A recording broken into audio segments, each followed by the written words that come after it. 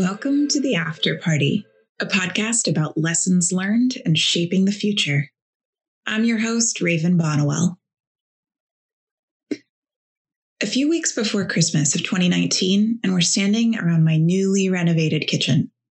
My husband has just poured the wine, and my parents, my brother, and his girlfriend, both in town for a holiday from New Zealand, are all admiring the renovation. Now that we've finished this project, we figured we'd start another one, I teased. Oh, what do you have in mind? My mom asked, fully expecting that we'd say we were going to renovate the basement next. Well, I'm pregnant. My mom nearly choked on her wine. My dad about shattered the glass, setting it down on the table. My brother and his girlfriend were speechless. They all thought that maybe I was making a joke, and they had to ask me to confirm what I just said. You see, it was not predictable that my husband and I would venture into parenthood. We loved our lives just as they were, and neither of us had ever felt the strong urge to be parents. We liked being selfish and spontaneous, and kept hearing how a baby changes everything. I worked with my coach for a long time around that idea, and finally it budged. A baby might change everything, but it doesn't have to change our lives into ones of sacrifice. We figured that if we really empowered our creativity and asked for support, we could create amazing lives with a baby. After many conversations, we made the decision to try and see what happened. And for us, we didn't have to try very long. To be clear, our families were thrilled, even though they were a little shocked to hear the news. We told them that we planned to lean heavily on them for support with child rearing. With all the self-exploration work that I'd done up until that point, I knew that it was totally possible to create our lives as parents without having to give up our lives as we knew them. In the couple of months that followed, I planned and planned. We created schedule after schedule of who would visit and when, who would be there in the first couple of weeks and months after our daughter was born to help out. We started mapping out the next fall when my husband and I would both return to work. I took on even more clients so as to create a nest egg for my unpaid maternity leave. I was so proud of us for making a plan and looking at the incredible support system that we were creating for ourselves and our child. And then the world shut down. I know that right now, pregnancy and birth doesn't seem so scary towards the end of the pandemic, but in the beginning, it was unsettling, to say the least. For a moment, I was scared that I'd have to deliver on my own without even my husband present. He was able to be there after all, but our doula and any other family members were not allowed in the hospital. I remember being so nervous to go to my doctor's appointments, and some were even canceled since everything was progressing normally.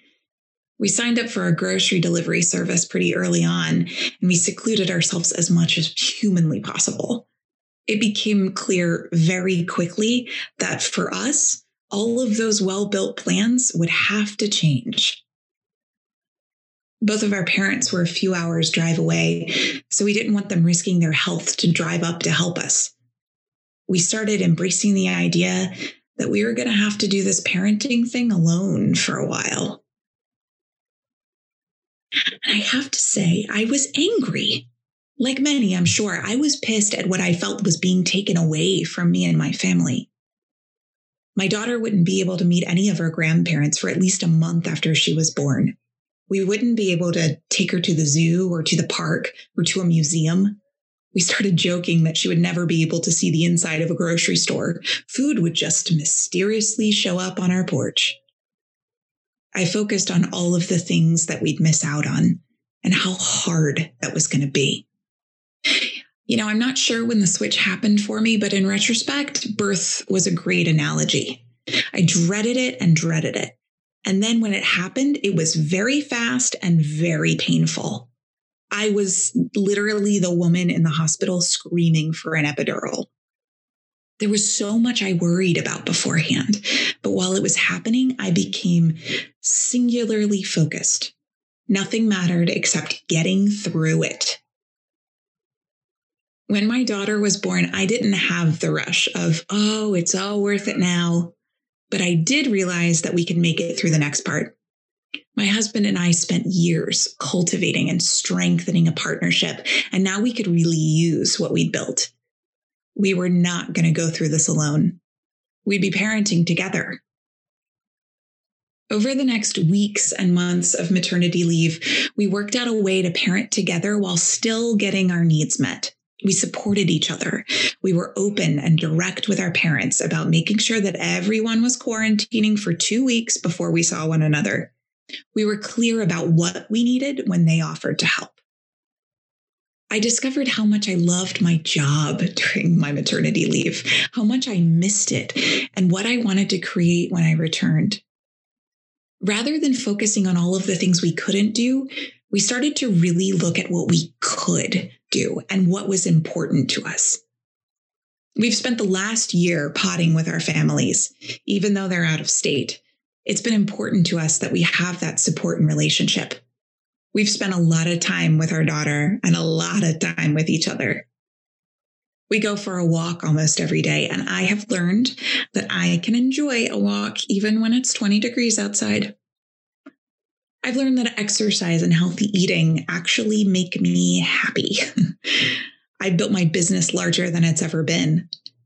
I'm dreaming more expansively and using my creativity to grow even within the confines of the pandemic. I've released and surrendered, and within that, I've found power, authenticity, and love. And now the pandemic is coming to an end. Good Lord, we hope it's coming to an end. With restrictions relaxing across the nation, I notice myself becoming nervous once more for what's to come. Should I keep masking? Will I ever go back to a grocery store? Will I go back to the theater? Do I want to? And what does my life look like now that I have a baby? How do we balance our social life with having a child? What do we want it to look like? I learned how to parent in a pandemic.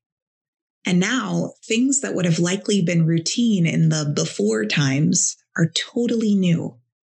My daughter has seen kids from afar, but she's never played with them. She really only knows 7 people in the world. I've learned so much about myself during COVID, and while I absolutely do not want to live like this forever, I do want to hang on to the lessons I've learned from it. All this to say, this is what the after party is set up to do. Explore the lessons learned, the good, the bad, and the ugly, and talk through applying them to the after times. How do we apply the experience that we've received to enhance the life that we want to lead in the future?